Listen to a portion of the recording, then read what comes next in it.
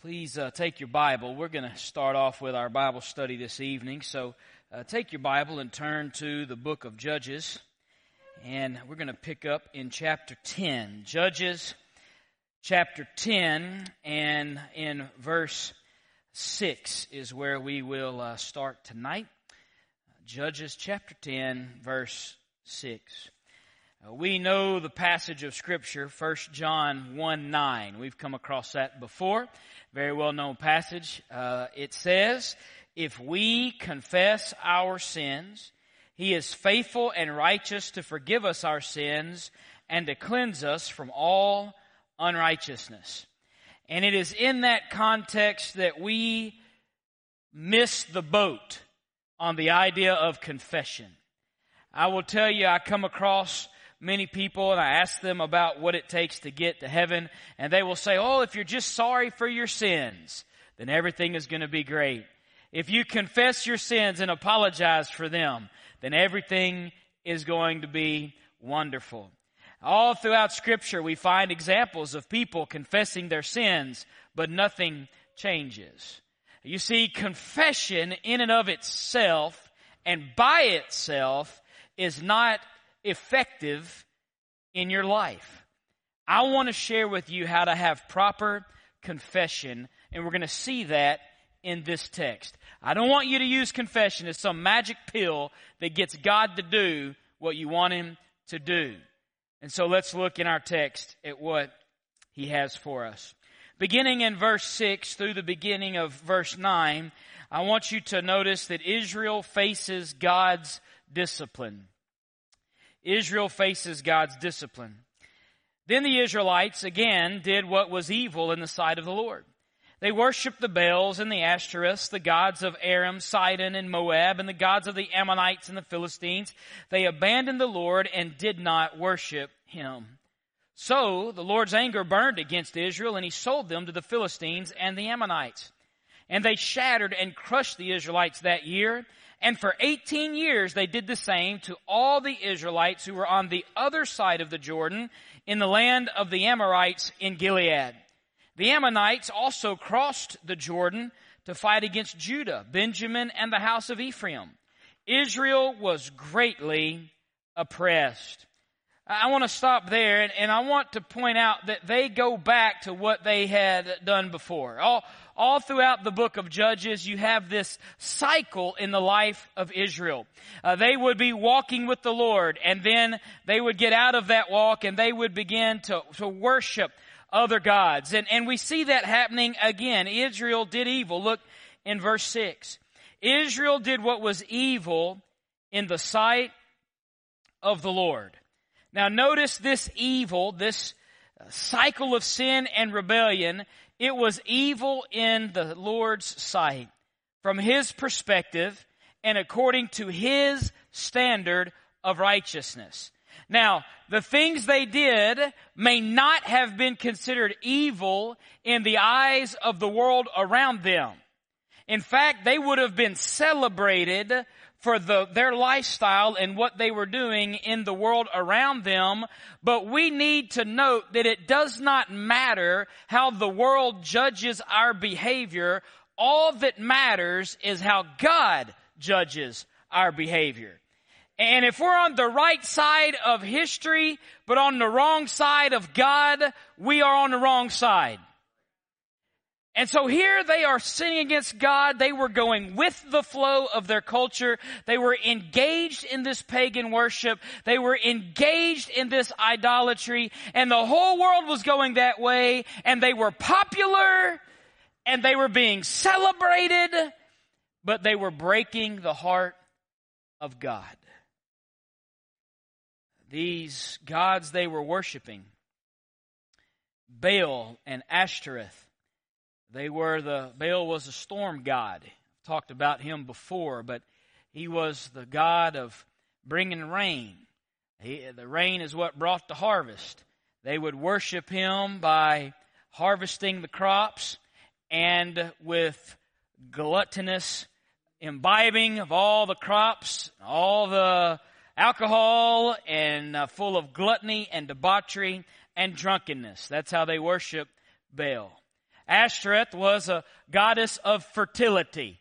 And the way that they worshiped the goddess of fertility was fertility-related things, all right? That's what they would do. And so what they did is they deified their sinfulness. They took what was their sin and they made it a god. Does that sound kind of familiar to us in America today? And so all idolatry is deifying your sin, and it's operating within the context of the world, and the world says, bravo, good job. But from the side of God, it's sin and debauchery. And so they had gotten into that. They began to worship. The word worship there means to work or to toil. It also came to mean to serve. So in the context of a master or a boss and a slave or an employee, that work was to serve that master, to serve that boss. And in the context of a god or a deity, that serving the deity, it's worship. Worship is not simply singing songs. Worship is not what you do only on Sunday morning. You do know that, right? Worship is the idea of serving, and it's the idea of working. We believe this in the Christian life as well. Well, how do you know that? Well, listen to what Romans 12:1 and 2 says, another verse we know. Therefore, brothers and sisters, in view of the mercies of God, I urge you to present your bodies as a living sacrifice, holy and pleasing to God. This is your true worship. Do not be conformed to this age, but be transformed by the renewing of your mind, so that you may discern what is good, pleasing, and perfect will of God. When we are a living sacrifice, it refers to the fact that we are setting aside our own priorities, and we are prioritizing the things of God, not with what we say, not with what we sing, but with what we do. Our worship, the thing that we value most, is the activity that we engage in most and most passionately. If someone, and I know that we're getting to this time of year, and it's cold outside now, and when it gets cold, I want to go to the woods. Can I get a witness? There ain't nothing wrong with wanting to go to the woods, is it? Wonderful. But if the woods become more important in your life than Jesus, now you are serving the God of going out in the woods. Y'all don't be elbowing nobody out there, all right? We get it, okay? I could fill in the blank with whatever it is in your life, but whatever you do, whatever your lifestyle depicts is what you are truly worshiping, regardless of what your mouth says. And so here they were working, they were worshiping, but as they were working to serve these false gods, notice it says, in doing so, they abandoned the Lord. They were not worshiping Him. They were not serving Him.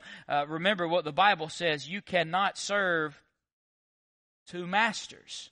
You'll either love the one and hate the other, or hate the one and love the other.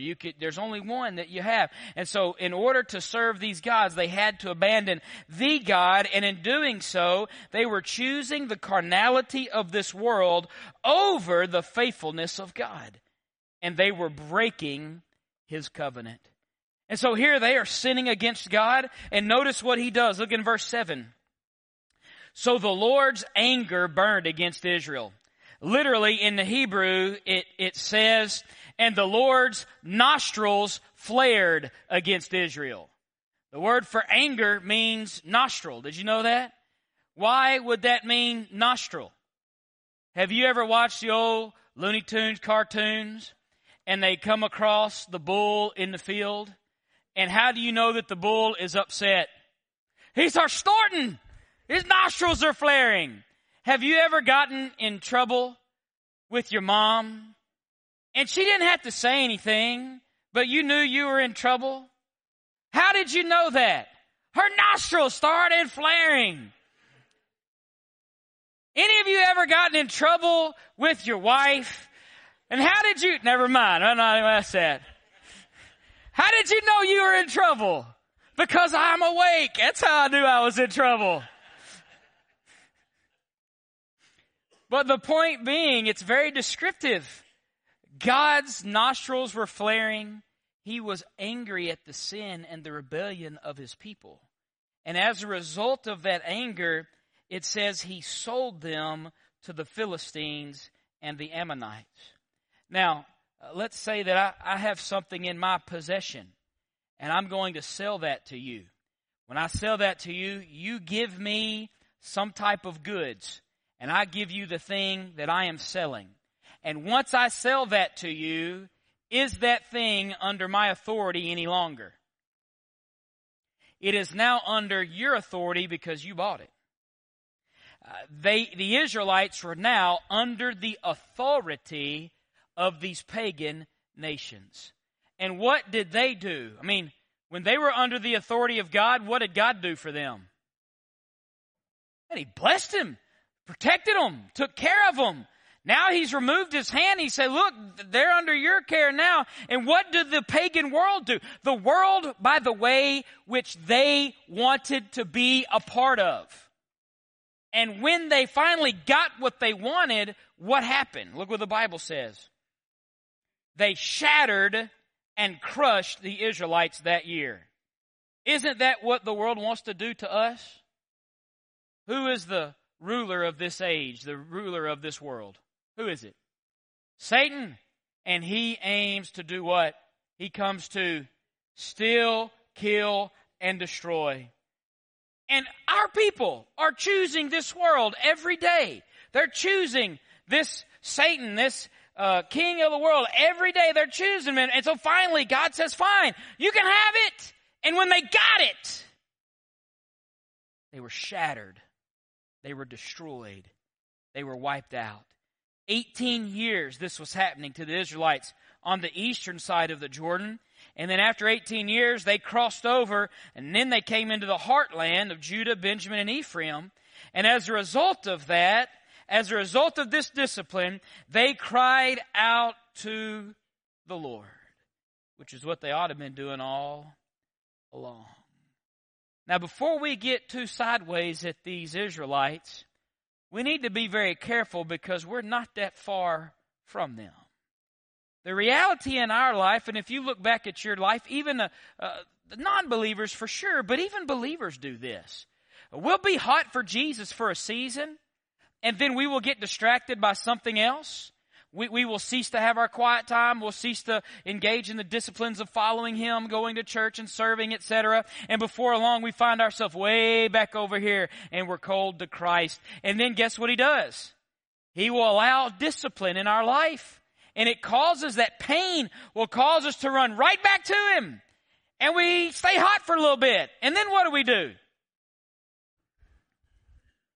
And then we get disciplined again, and what happens? We come back to Him again. And then and so I believe that is part of, number one, our human nature. It's part of the flesh that's in us, that's the way that we do. But that's also used by God to grow us closer to Him. Because I believe the way it works is you're close to Him, you get away, crisis brings you back, you're close, and I call it the spiral of discipleship, because every time you come back, you've grown. You hurt some, it's painful, but you've grown. And my goal is, the further you mature, the smaller that spiral is.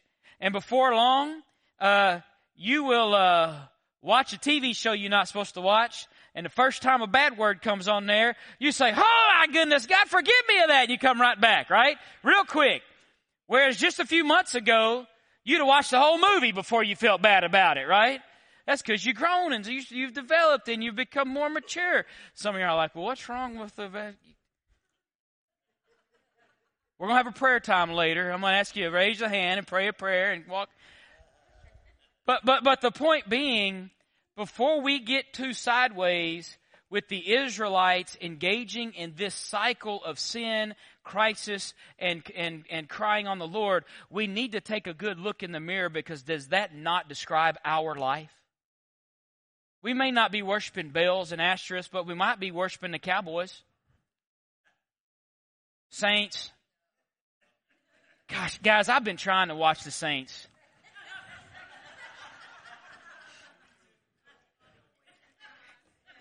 It's hard, ain't it? It's hard. I know they've had games scheduled this year, but they hadn't played yet. I'm just saying, it's hard. I'm starting to feel your pain. Where am I? The point being, when this happens, what should we do to respond? And they call on him, which is great. That's what they're supposed to do. But I want to show you, secondly, not only Israel faces God's discipline, but Israel faces God's demands. His demands. Notice they do right, I believe, in verse 10. It says they were greatly oppressed. And in verse 10 it says, so they cried out to the Lord. Isn't that what we ought to be doing? When we sense the discipline of God, that is the first thing we should do. They didn't put a committee together. They didn't go telling everybody about it. They cried out to the Lord. And they said, we have sinned against you. We have abandoned our God and worshiped the Baals. I've got 4 C's there. Do you have those in your notes? The first one that we see here is confession. We see confession. They've said, we've sinned. Do you think God didn't know that? The word confess means that you agree with something. It doesn't mean you're telling God something he doesn't already know. It means you're acknowledging what he already knows is true. When we confess our sin, we're just telling him that we acknowledge that we recognize that, and we are agreeing with him that we have sinned against him. Notice the words that they use. And I would encourage you, when you're confessing your sin, don't confess it in general. Sometimes we hear the deacon prayer, right? Deacons, I ain't attacking you, but sometimes we hear the deacon prayer, and at the end of the deacon prayer, we say, forgive me for all my sins. Amen, right? Forgive us all our sins. Some of you deacons are like, I pray that. That's a real spiritual part of my prayer right there. That's good. Man, you must have a lot of sins if we're forgiven for all of them like that. No, we don't see that as a biblical confession. We name them specifically. Maybe that's why we pray it that way in front of everybody, because we don't want to name them specifically. But when we're genuinely confessing sin, we name them. And notice how they name them. They use the exact same words, exact same verbiage. They say, we've abandoned the Lord and we worshiped other gods. You see that? They said it specifically. Now, verse 11, we're going to see a cross-examination here. And the Lord said to the Israelites, when the Egyptians, Amorites, Ammonites, Philistines, Sidonians, Amalekites, and Maonites oppressed you, and you cried out to me, did I not deliver you from them? He gives 7 examples of when he disciplined them. They were injured, they were hurt, they cried out to God, God delivered them. They had done this. 7 times they had done this. And he says, but now you have abandoned me and worshipped other gods. 7 times you've been disciplined.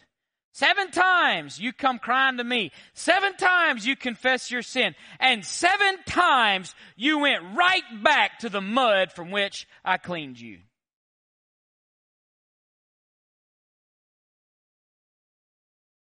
Therefore, I will not deliver you again. Go and cry out to the gods you have chosen. Let them deliver you whenever you are oppressed. Now, the Lord's being a little cheeky here, isn't he? I don't know if cheeky's a bad thing or not. Y'all know what that means? A little tongue-in-cheek. He's poking fun at them. He's being sarcastic and he's being humorous. You didn't know God had a sense of humor, did you? He's saying, hey, you want them gods? Fine. Go let them save you. Go let them gods take. You want that? Go let that be your salvation. He's kind of picking at them a little bit. And why is he doing that? Well, a couple things. One, confession without genuine repentance isn't really confession. You ever had somebody say, don't tell me you're sorry if you just plan on doing it again? Fellas, y'all ever had your wife tell you that before? I mean, let's be honest here. Right? Don't tell me you're sorry if you're just going to do it again. That's what God's saying to them. Don't tell me you're sorry. Don't confess. You just planning on doing it again. Why? 7 times you've burnt me on this deal. 7 times you've done this. Go let them save you. Well, what was he really doing? Was he saying, I'm never going to see you? What he was doing is he was testing them. He was testing to see if they would be genuine in their confession and their repentance. Notice how they responded. We see here their contrition. Look at it, what it says here. But the Israelites said, we have sinned. Deal with us as you see fit. Only rescue us today. So they got rid of the foreign gods among them and worshiped the Lord. That's a little different, isn't it? He said, I'm not going to heal you. And you thought, well, maybe they're just going to go away. But they clung to him and they confessed their sin. And they were willing to submit themselves to the justice of God. Do whatever you want to do. We are not confessing this on our conditions. We are laying our lives before you at your disposal. We are surrendering ourselves to you. And then I believe they backed up what they said by getting rid of the gods and by beginning to serve and worship the Lord. What you see here is confession coupled with genuine repentance, changing and turning. Then we see the conclusion. Look at what it says. And he, the Lord, became weary of Israel's misery. He became weary of Israel's misery. Now, what in the world is that talking about? Well, the word to become weary, it means that his heart was shortened, that he was shortened. There are a few times where this takes place. In the book of Numbers, it says the Israelites were traveling around and they became impatient. They became shortened in the wilderness and they began to complain against God. They were wore out and they were tired of waiting on him. I think one of the best examples that you have of this word, someone becoming shortened, was with Samson and Delilah. You remember that story? She said, tell me the secret of your hair. And he gave her some story. And she tried to have his, not the secret of your hair, the secret of your strength. Told him a story 3 or 4 times, and she kept nagging him and nagging him and nagging him and nagging him. And the Bible says, and Samson became shortened. He'd had enough. Finally, he was out of patience. He couldn't deal with it anymore, and he just gave up. Here the Lord became shortened. He was impatient. He had had enough. And what did he have enough of? It says, of their misery. Of their misery. Now, what misery was this? There's some that say that the word misery means toil or work. It's the difficulty of doing hard work is the misery. And there are times where hard work is miserable. Amen. And it's used in the book of Ecclesiastes that way over and over and over again. However, it's used in other places to refer to someone who is receiving a situation in their life that is so terrible that it can be described as misery. I believe that's what's happening here. So here is God. He has his discipline against the people. The discipline is very difficult on them. They have prayed a prayer of confession. He said, nope, I ain't doing it. They came back. They repented. But guess what? The pain was still there. And eventually, in God's timing, he said, all right, that's enough. And we're going to see now the story of the next judge that comes to deliver them. But I will tell you this. The heart of God was not moved by their confession. The heart of God was moved by their repentance. Confession without repentance does nothing to the heart of God. But confession with repentance will move the heart of God. Listen to how David puts it, and you can turn in your Bible to the book of Psalms. In Psalm 51.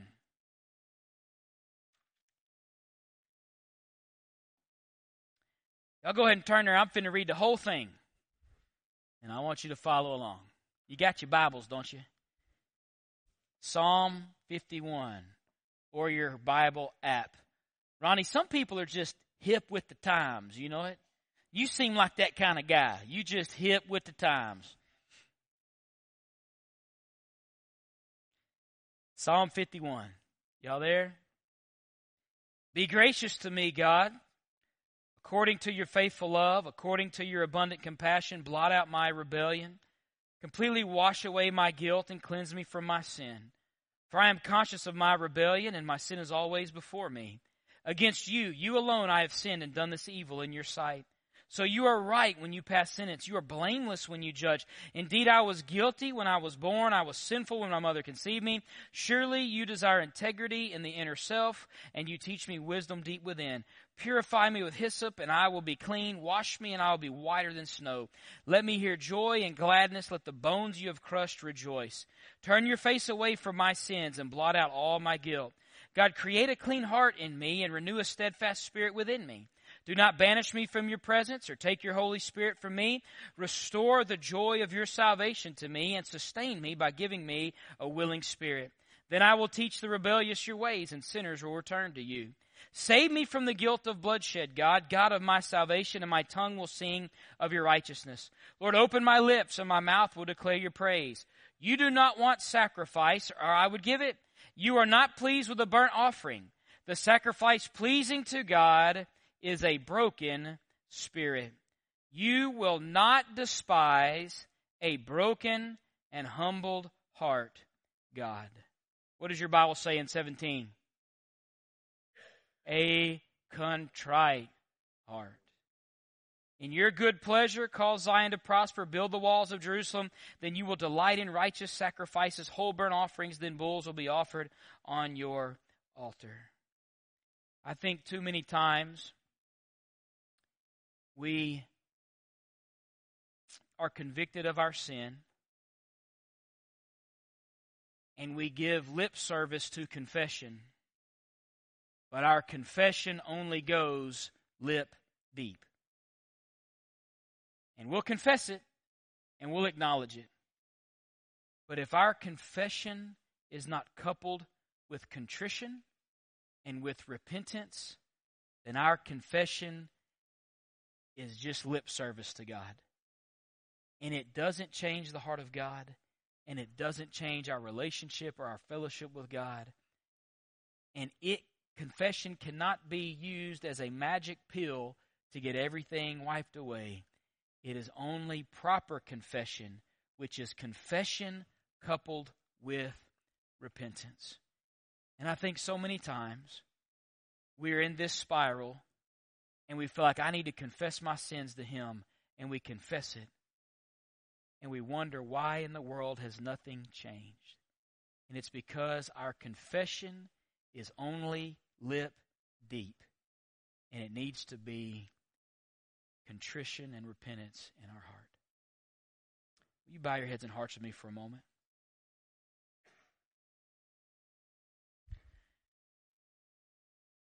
I know you folks in this room, y'all love Jesus.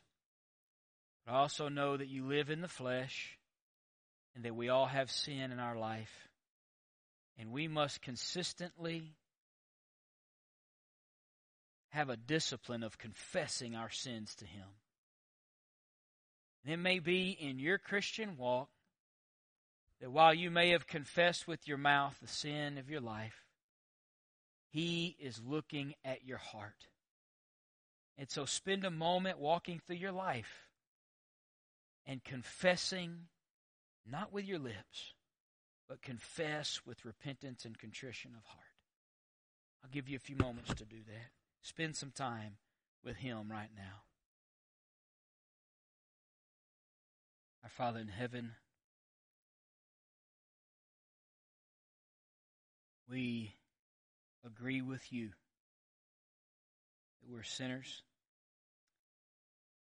And despite the fact that you have forgiven our sins, and relationally we have been grafted in and adopted into your family, we are forgiven.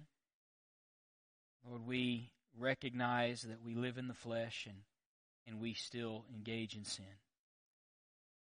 And Lord, I pray that you would be quick to discipline, that you would be quick to break our hearts, that we might return to you. And I pray that when we return, that it is confession that is not lip service like some of these folks of the Bible, But I pray, Lord, that it would be heart service as we repent and turn to you in our brokenness.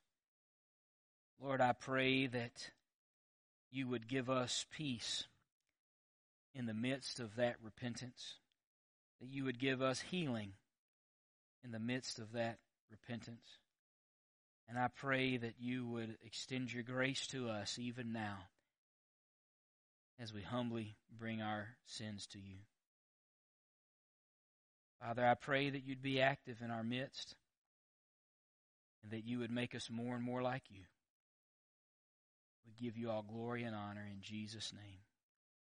Amen.